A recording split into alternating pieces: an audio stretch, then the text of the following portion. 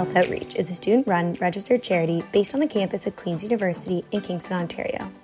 Our goal is to facilitate needs-based peer-to-peer health discussions on a local, national, and international scale. This podcast is for those who are interested in health, global development, ethical engagement, and education. Join us and our special guests bi-weekly as we chat about discussions surrounding all these topics and more. We would like to thank the CFRC 101.9 and the Queen's University Faculty of Engineering and Applied Sciences for this collaboration. Additionally, we'd like to acknowledge that Queen's University is situated on traditional Anishinaabe and Haudenosaunee territory.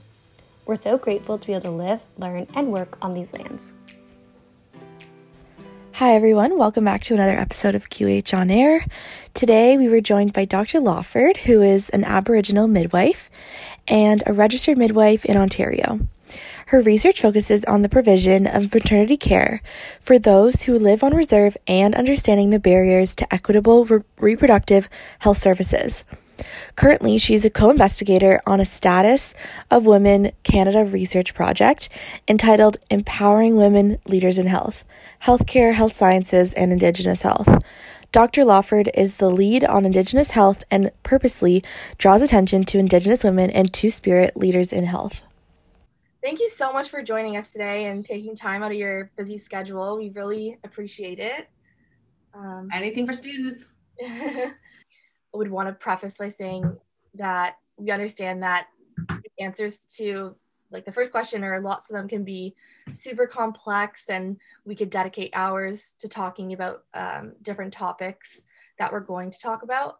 But, in the best way you can. I guess the first question is about, could we chat a little bit about why Indigenous populations do experience poor health outcomes compared to, other populations in Canada, and maybe, what your opinion is on this matter and what the biggest barriers are. Okay, for sure. Yeah, this question is really interesting. The question is, why do Indigenous populations experience poor health outcomes compared to their counterparts? So one thing I'm going to talk about is how those who work in health, for example, don't even think that Indigenous people are people. They actually refer to Indigenous people as populations. And I do understand that this is the language of pop health. However, I think that looking at broad solutions for very specific problems really does dehumanize Indigenous people. So this is what we're being taught at health sciences, health studies, all the healthcare provider programs, education programs are based on white supremacy. So why do Indigenous people have poor health outcomes when measured by Western biomedical markers? Is because the template upon which those are built are based on white supremacy. So the white male being the epitome of health. Mm-hmm. Look no further than Donald Trump. Mm-hmm. He is the epitome of white supremacy. And I don't know that personally. The way that he was premised and positioned within mainstream media was as a pinnacle of achievements. And this is not a critique about him, although I personally could. It's about the way that we as a Western world position health.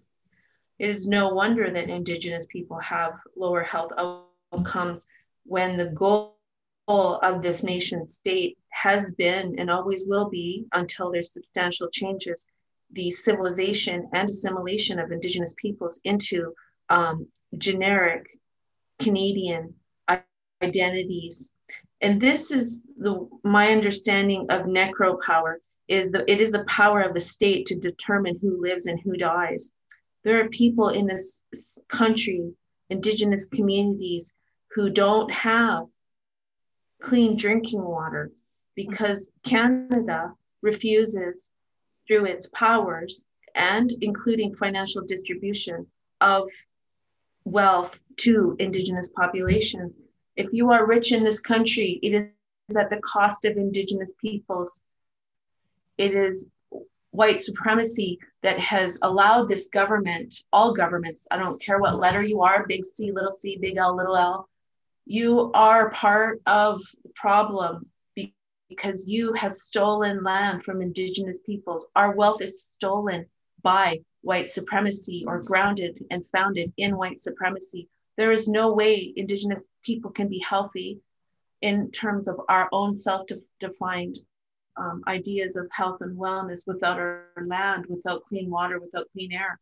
And one of the goals of colonization, which is underpinned by white supremacy in this country, is that you steal our land and you steal our waters and you commodify these things to the extent that the Indigenous peoples are excluded from the lands on which they've lived for over 100,000 years. So why do Indigenous peoples experience poorer health outcomes?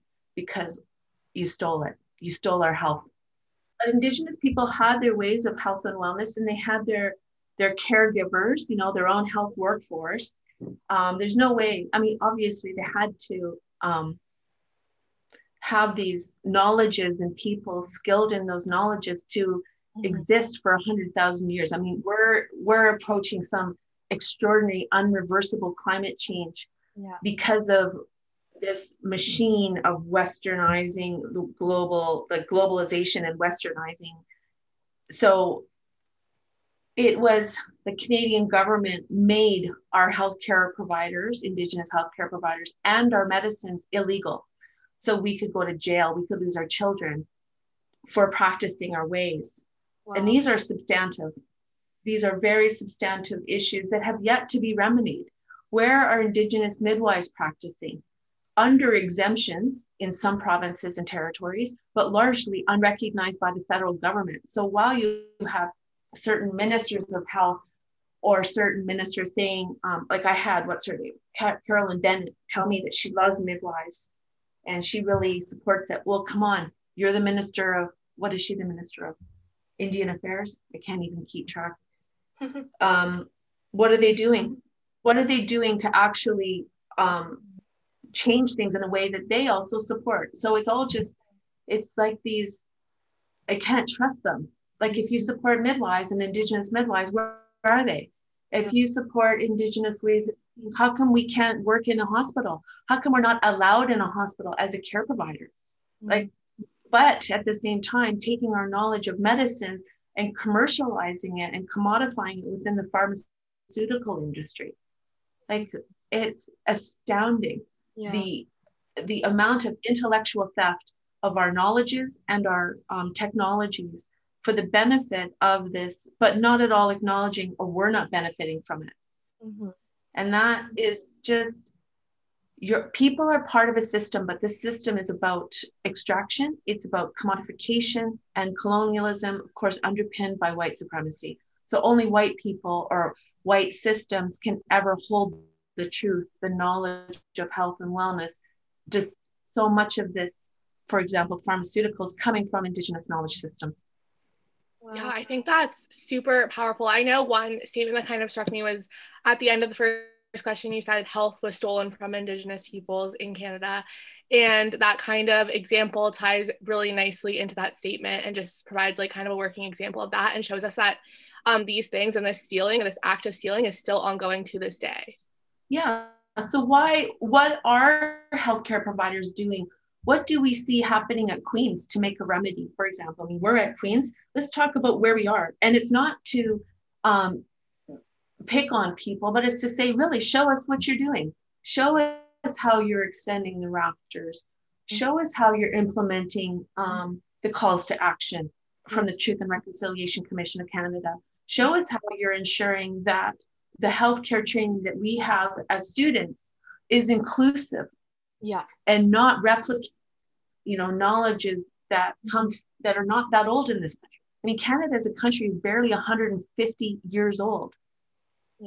Like, let me do some math here.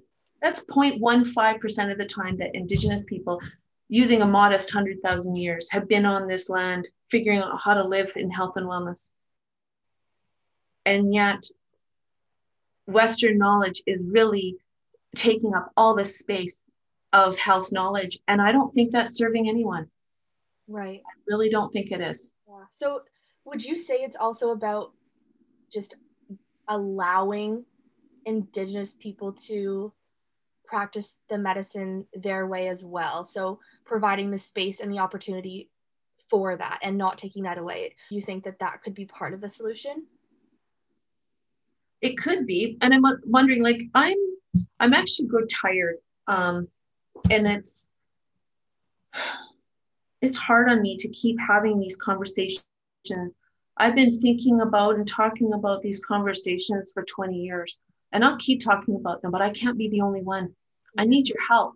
Yeah. You literally, young people with privilege, with a position, with the power, with platform, with the space, with the voice to also advocate for care services that actually are give attention to the white supremacy and challenge it. I need students, I need you all to ask questions. Why do we keep learning the same stuff over and over again, but not understanding, for example, positions of power, of nurses, of physicians, of midwives? Why are we not critically examining our own ways that we are replicating white supremacy in our care systems? And I say care systems, not just healthcare, but also in housing, in land development, in clearing of land for an Amazon store. Right. Yeah. That land is only valuable if you can grow on it. It's not valuable for the plants and animals and birds as a wetland. I think that's happening in Toronto area, north of Toronto. We are the most selfish beings on this entire earth, and we are so intellectually brilliant. And what have we done with that? We've hurt so many people. We've committed genocide. We are still committing genocide in this country through forced and coerced sterilization. We are using our knowledge in such destructive ways. Like, we really need each other. And that's why I always give space to students, because I need you. I need you, Indigenous people. We need you so much, because we want to give you the platform, the power, the space to start asking questions and making changes. I fear that the commercialization of our knowledge and our skills has led us to become blind to the wealth, because of the wealth that it can achieve. But is it really a satisfying job, knowing that everyone, for example, in my field of maternity care, so many people don't trust obstetricians, and they have all these horror stories of their care with them. Yet at the end of the day, they can perform these life-saving surgeries. What is going on when we don't care for each other, respect each other, or even love each other? What have we become as humanity? Mm-hmm. We need. And I just wanted to say before, this whole conversation and in what you were saying, you've had these conversations for 20 years or more, and how exhausting that must be, and how hard that must be to just express, the history behind everything, and what is wrong with, what we're doing, and maybe seeing no change, maybe seeing little change.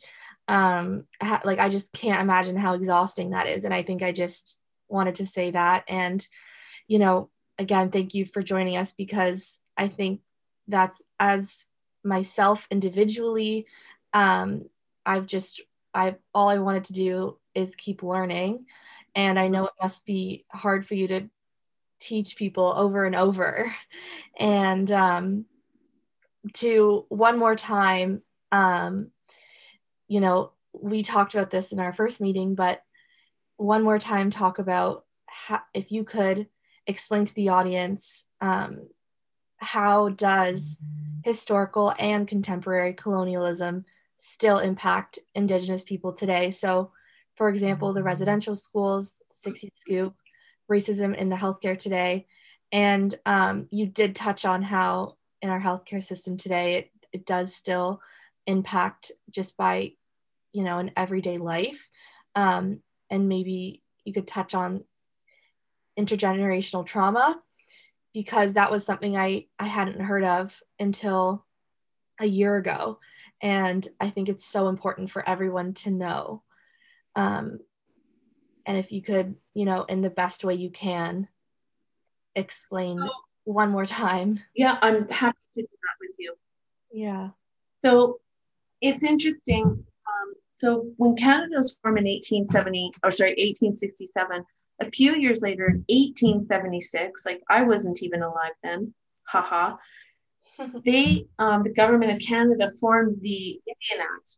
And the Indian Act was brought about into one act, all of the little pieces of legislation that existed prior to Confederation. And that Indian Act regulates every part of someone's life who is a status Indian in this country. 1876. Guess where that legislation is today? It still exists. It still exists, almost completely unchanged. Almost completely unchanged. And this is words from the federal government itself. So how could we expect as a country or as people's part of a country when the governance system hasn't changed at all and is in fact built on these ideas of white supremacy, colonization, assimilation, and civilization? So we don't have Indian residential schools. So Indian residential schools were made law, I believe in 1922, through the power of the Indian Act. The last Indian residential school closed in 1996. So at that time, I was 16. Wow. No, I'm not telling the truth there. I was 26. I was 26 years old when the last Indian residential school closed, and my cousin actually went to that school. Wow. So it's not that long ago. Yeah. So you're looking at people so they're closed. So where do young people go to school then that live on reserve, for example? They sometimes have to leave their homes to go to get high school education because there's nothing in the community. Because of that Indian Act and the way things are laid out in the Constitution, this falls under federal responsibility. When's the last time you saw a federal high school? We only see private or provincial or territorial. Right. So they don't provide care, education. They're underfunding schools all the time. Look at the work of Cindy Blackstock. A First Nations Caring Society is the website. You can look that up again, Cindy Blackstock. The government of Canada knows that they're not doing these things. And what's their solution? They take people to court. People have to be taken to court. So if you want anything to change, they just don't do this. And this is where you have the goodness of, let's say, someone like Carolyn Bennett, who says she agrees with midwives. In fact, as a physician herself, she was trained with midwives. But yet she doesn't seem to support midwives in this country, not in any tangible, material way as a minister. So what's going on there? So yes, we don't have Indian residential schools. However, there are residential schools, for example, in Sioux Lookout, where people send their kids for high school. There still are residential schools. Mm-hmm. What about the 60 Scoop, which is another federal initiative brought on to take Indian children. In fact, you could buy an Indian child for $3 and adopt them out of the family, out of the community on purpose as another way of civilizing these savages into a person that could be assimilated into the Canadian population. This is the words they use. Yeah, I'm giving a little eye twitch because it's very hard for me. This is what people still think about. I gave a talk in Kingston, and I was talking about the exclusion of our people's knowledges in healthcare systems. And I tried to give an example of there being, there's more, I think at the time, there was more deans of medicine in this country, the history of this country named Dave, than there have ever been women deans of medicine. And some old white man stood up and yelled at me and said, that's because they're not qualified. You think white supremacy is protecting white women? It's not. It's about white men. It's about patriarchy. And I know I sound like a crazy old women's studies professor, and I don't care. It's the truth. Mm-hmm. Why? Look at our own governance system at Queen's. How many female chancellors have we had? How many female of any color, of any sexuality. How many of those have we had that as a principal? Look at all the positions. This is a white institution that's dominated by patriarchy. It existed prior to this country. Of course, it's still founded. Nothing's changed. So this question, how does it impact Indigenous people today? These events they're still ongoing. Nothing's changed. The legislation is exactly the same. They're just choosing not to enforce it. Wow. Women are still devalued by the Indian Act. Yes, there has been some legislation and changes to it, but largely unchanged. How is it that white women could become a status Indian, but not even in? So if a white woman married an Indian man, she would become status Indian. If an Indian woman married a white man, she lost her status. And who gets to hold and continue ideas of indigeneity, even though our people, so many of them were matriarchal and followed the lineages of women? Has anything changed? How many Indigenous students do you have? How many Indigenous professors have you ever been taught by? It's a serious question, though. Yeah, I think the other thing about, I guess this is more a specific thing of being in the space of the academy and at Queen's, is I choose to take courses from Indigenous professors or on Indigenous issues in Canada because that's a topic that I'm interested in and I think is important to learn about. But if she doesn't choose to do that and pick those courses on course selection day, they're never going to hear these issues and have these issues that affect everyone. Everyone is involved in colonization. They're never going to hear about these issues. Yeah. And are these really Indigenous issues? Are they issues that belong to other people? Because my people not having land, that's not my issue. That's like the government of Canada's issue. That's an issue for all Canadians to think about. But this isn't my issue. My family's, my father, he died of a heart attack due to complications of several heart complications related to his type 2 diabetes. He actually went to an Indian residential school and was part of the nutrition experiments. So physicians and nutritionists purposely testing to see if nutritional deficits and what they would do. They would measure how much hair was falling out, how much teeth were falling out, what their height was, what their skin was, what their weight was. Like that's the type of thing my father experienced. And that, how is that my issue? Mm-hmm. Has anything ever been done? What happened to all those obstetricians who are still forcibly and coercively sterilizing Indigenous people in this country, which is an act of genocide? What are those OBs' names? Why isn't the college, the Society of Obstetricians and Gynecologists, why aren't they putting out statements saying this is disgusting? Why are those obstetricians still allowed to practice? That's not an Indigenous issue. That's about the acceptability and disposability that non-Indigenous people feel about Indigenous people in this country. I have to live with that. You don't, and I'm not saying you particularly, but anyone who's listening, you don't have to live with this every day. Mm-hmm. You don't have to live with people, you know, a woman was murdered by this young white man in Thunder Bay, making jokes and hitting her with a trailer hitch, and she died. And everyone's saying, oh, he's just a young man. How about that white man who killed all those, I believe, 8 Asian women in the States? Oh, he was having a bad day. That's literally what the police officer said. Oh, what the fuck is going on? Like literally. Yeah. This is how anyone who's not white is so disposable in white supremacy. We see it everywhere and we think, oh, it's not us. Are you sure? Mm-hmm. Are you sure it's not you? Because if you don't say anything, it's you. And that's what I am just, you know, fascinated by, I think, is learning about, you know, everything. It isn't an Indigenous issue, like you said. I think people are blinded and don't, you know, see it. It's not brought to our attention, but it's not supposed to be us and them. I think it's a collective, you know, everyone is involved.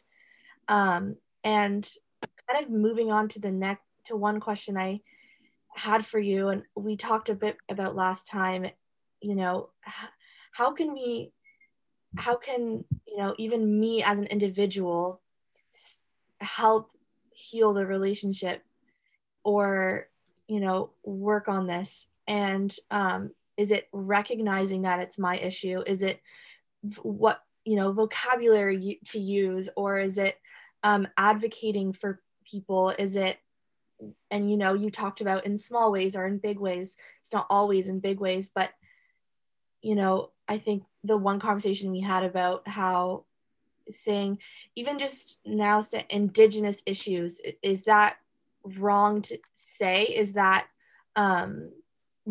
what vocabulary should I use? Even just speaking for me, even just Queen student, what can I do better? Or what can QHO or question, because it, yeah, what can you do? And I think is learning about where you fit. Who are you? Like, literally, who are you? What do you believe in? Do you believe in everything? Like, I'm sorry, but I don't think that we should believe everything our parents teach us. Some of the stuff they teach us is wrong. Yeah. Or it's immoral. It doesn't reflect the world that you want to live in. Some don't believe everything your professors teach you. Honestly, I feel like there's a song, and I told students once, maybe you were in the class, Annalise, you ask some questions. So what can you do? This is a good question. Okay, I'm going to put, everyone needs to listen to this song. It's by Pink Floyd, Another Brick in the Wall. This will make some people in the listening audience laugh. But really think about who you are. How do you fit? Who are you making space for? And who do you believe and not believe? Right. Really examine whose issues are these? Where do I fit? Is this where I am supposed to be? Is this my solution? Should I be taking up space? Let's say someone were to, the CBC is going to contact us three to talk about Indigenous health issues. Who do you recommend? They say, okay, Rosie, we're going to pay you $1,000. By the way, they don't pay you to do this. What do you do? And I think that I would hope that you would say, this is not my place to talk about this. Give it to someone who's an Indigenous person. And then Rita Chelly, for example, is going to say, no, I want to hear what a non-Indigenous student at Queen's thinks about it. Okay, well, that's great. Make sure I will only come on if you include blah, blah, blah. And then what do you do with that $1,000? I don't know your financial circumstances, but maybe you donate some of it to, or all of it to, I don't know, Four Directions. I don't know, I'm making stuff up. Or to the First Nations Caring Society. But there are so many ways that we can do this. Do we stand by and not say a word when we see racism and discrimination? Yeah. I know we see this. We see it in the grocery lineup. We see it at the stores when people are glaring at Asian looking people because of this white supremacy that's becoming even more apparent in COVID. Mm-hmm. Do we stand? And it doesn't mean we have to, beat everybody up, like, oh, I won't have made a difference if I'm not very vocal. But what if literally you just stood between two people that, like, let's say there was a really awful person and you stood in between them? Mm-hmm. What if you just, like, there's so many ways. Like, what if accidentally you dropped your keys right in between that conversation? There's so many ways that we can do these interventions that may not get us a Order of Canada, but you know what? They're going to settle things down and give someone space, the safe space they need. I just think that we can be complicit by not doing anything, or we can actively engage all of our time. And it doesn't mean that it's everything we do, but and maybe it is. Let's say the conversation, what do we do when we see a white manel? A manel is a panel on a topic, and it's all white men. Mm-hmm. Literally, did you see that the government of Canada, their Department of National Defense, set up a panel, a group of people, experts on EDII, and it was all white men. What? That doesn't seem. And what's the rationale for that? Yeah, maybe it is the role of white men to start doing this work and start giving up space, and literally giving up space. Here's my seat. You sit there. or make more space. I don't know, but we need to do things all the time. Having a conference about it or a little one-off initiative, that does nothing to change the system and the structures of white supremacy in every institution in this country. Right. Yeah. Which is why we need everyone. Yeah. No, I agree. And I think I liked when you said making more space or people recognizing when we need, to recognize our own privilege and position of power, and then say, do I want to perpetuate what's already happening, or do I want to be part of change, or just include everyone. And I think that's something that's good to think about. I just definitely struggle with the almost, okay, I can't speak on these because I haven't experienced it, but then also I want to be an advocate and I want to be actively engaged. So that balance of I can't, you know what I mean? And I find that can be tricky, but I think, and you know, sorry. Mm-hmm. But it's like, you know what? You're never going to get it right. You're never going to get it perfect. Mm-hmm. And you have all the time in the world, but you can try. Yeah. And you know what? I do think that we need to wait until things are absolutely perfect to try to make a difference. You know, we're all learning, circumstances are all different. There's different pressures. So you must be gentle with yourself. And I think that is also white supremacy. Mm-hmm. This idea that there is a perfection, mm-hmm. that we, everything or nothing. And it's like, no, we're on a path together. Yeah. It doesn't mean that we take up each other's space, but certainly we can help each other. Right. And, we can learn from each other. And you're at university. And I know, I think it was Annalise, you said that you purposely take classes. Yes, do that. I mean, but it is, why is it not a mandatory class for all university students mm-hmm. to learn about Indigenous people? Whatever your work is, you're going to be affecting.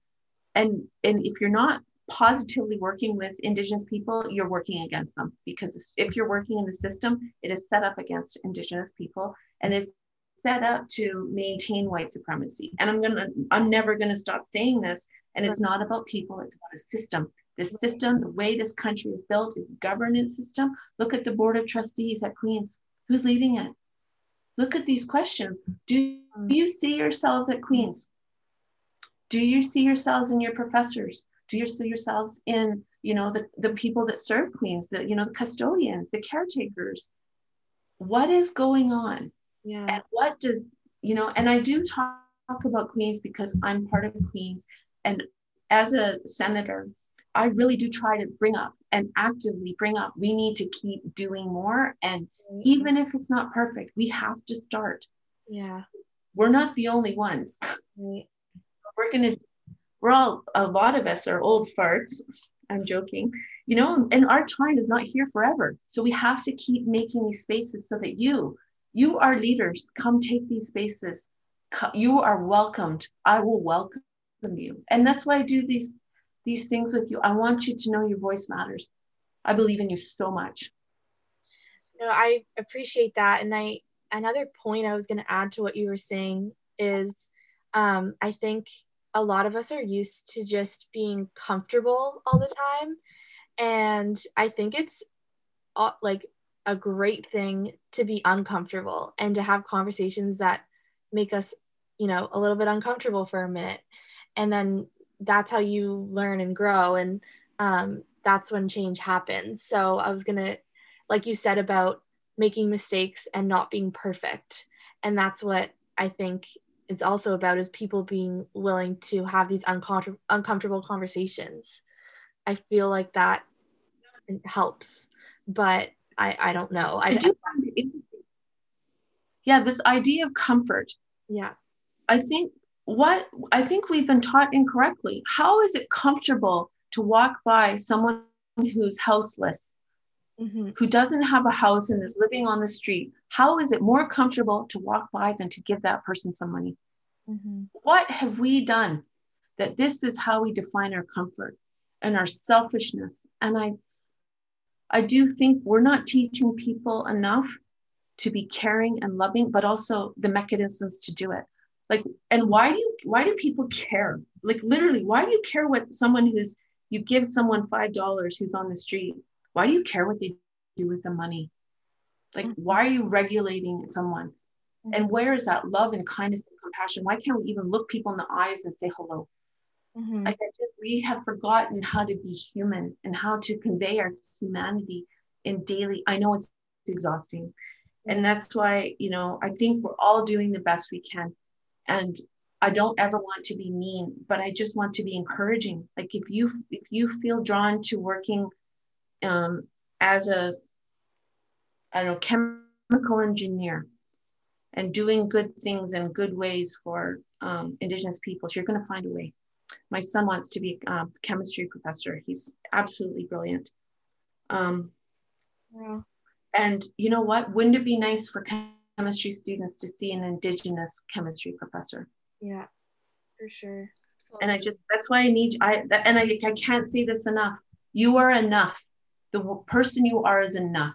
And in your heart. And I just hope that as adults in quotations, as people older than you, that we're giving you enough space and teaching so that you can do the work that you want to do.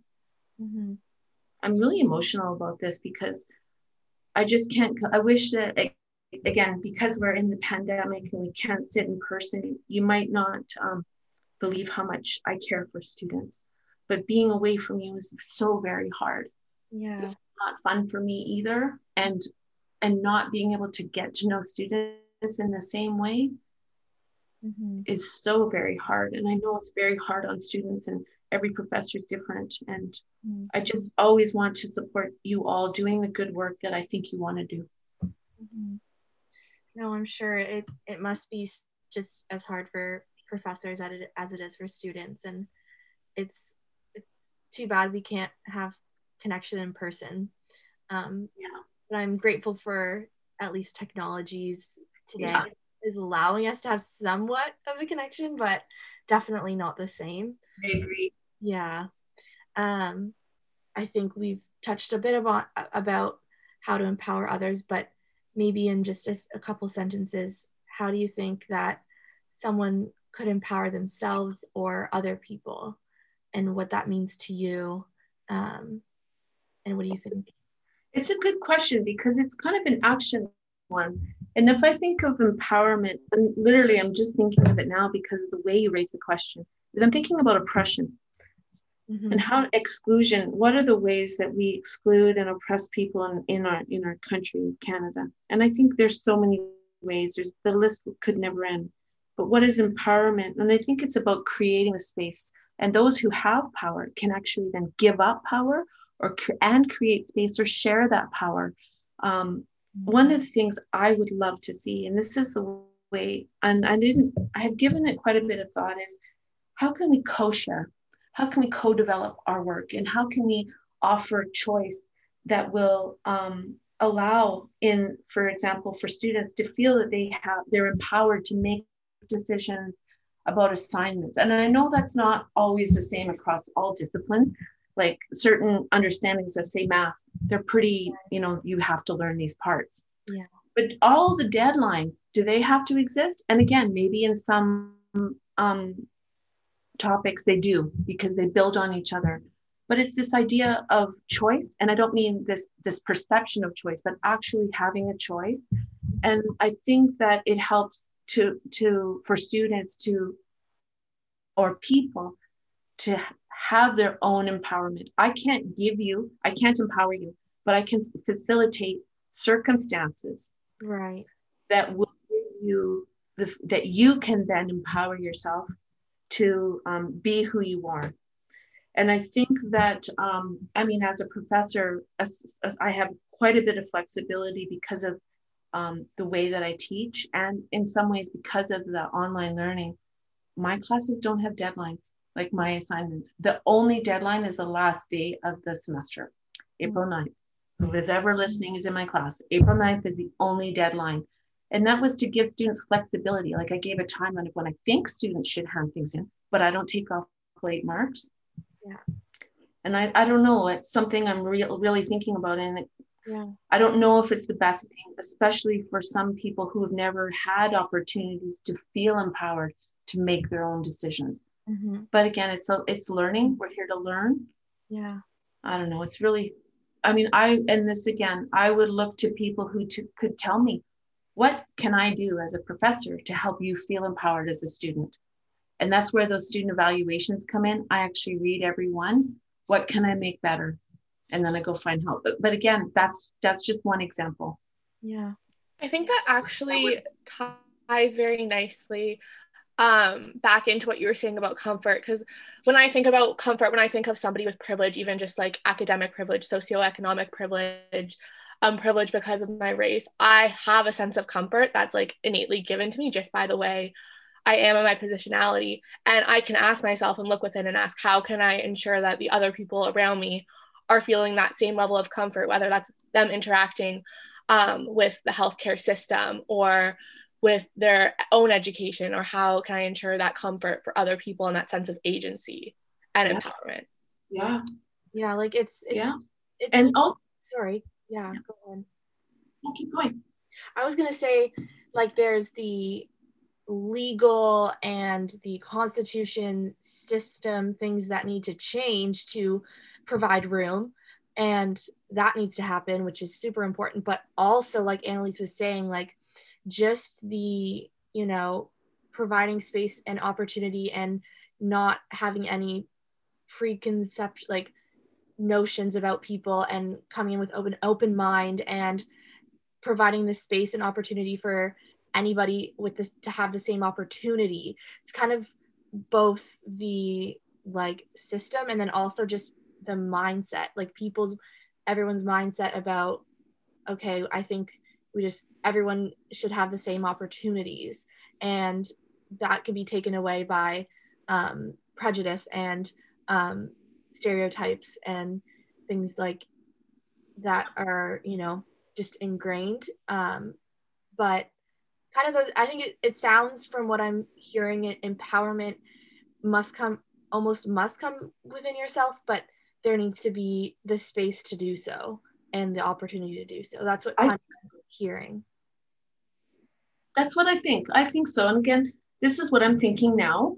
And it is only with other conversations with people that I can actually, you know, further refine. And so I think that the talking about it and questioning is like, how, and what does that mean within a, you know, we just need to keep having conversations. And that's why I think we need each other, because this is how we refine our understandings of inclusion and ensuring all of us have a chance, an opportunity to really be present in our world. If as an Indigenous woman, can I really ever be present in a world that is grounded and founded in white supremacy? I don't think so. I don't think so. Yeah, no, that's super important to recognize. But it's a great conversation, and I think I have one last question. And you know, I think myself and maybe other people listening are interested to hear about your experience working as a midwife, and you know, if you wanted to talk about some lessons you learned or a story or like a certain experience that you I would love to. I love being at birth. I love providing prenatal care and postpartum care. And I just love helping facilitate decision making that is suitable for the person who's receiving care. And that's a part of midwifery care. And, you know, people are going to ask me, you know, what's your favorite, hospital or home birth?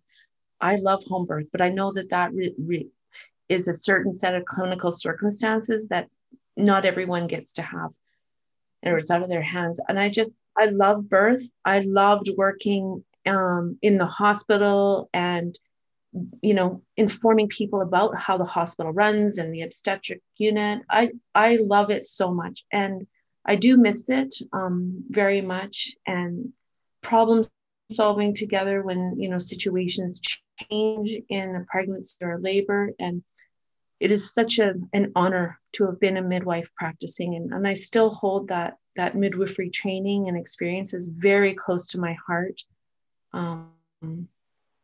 It's beautiful. People are so beautiful, beautiful. And yeah, it's a time of going into yourself and becoming a person that you didn't know you could be. And it doesn't matter if you're, at a home birth or someone has an epidural.